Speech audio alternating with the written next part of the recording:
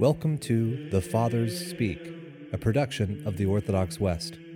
Each day, Father John Fenton reads a selection fitted to the Western liturgical calendar from one of the Fathers of the Church.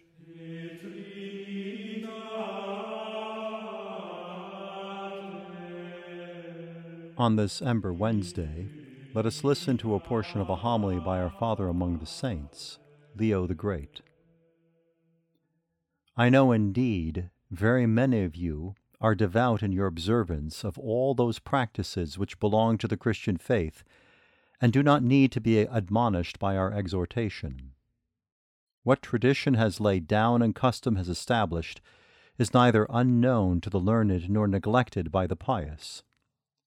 But because it is part of the priestly office to have a general care of the Church's children in those matters which benefit both learned and simple alike, we exhort both equally.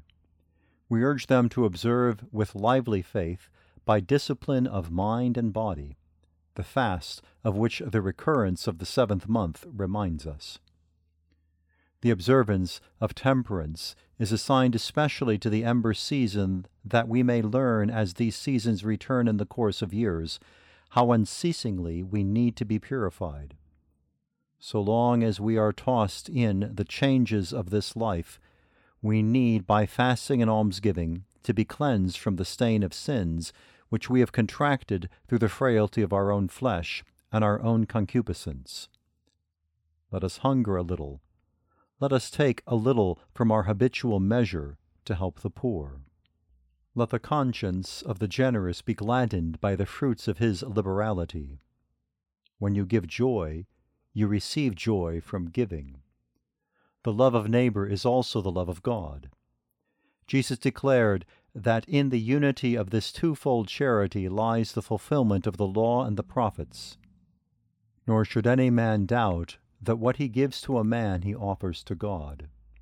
We love the saying of our Lord and Savior when he spoke of feeding and helping the poor. Whatsoever you have done, he said, to any one of them, you have done to me. Therefore let us fast on Wednesday and Friday. On Saturday let us celebrate the vigil at the shrine of Blessed Peter the Apostle, by whose merits and prayers we shall be helped to please, by our fast and prayer, our merciful God.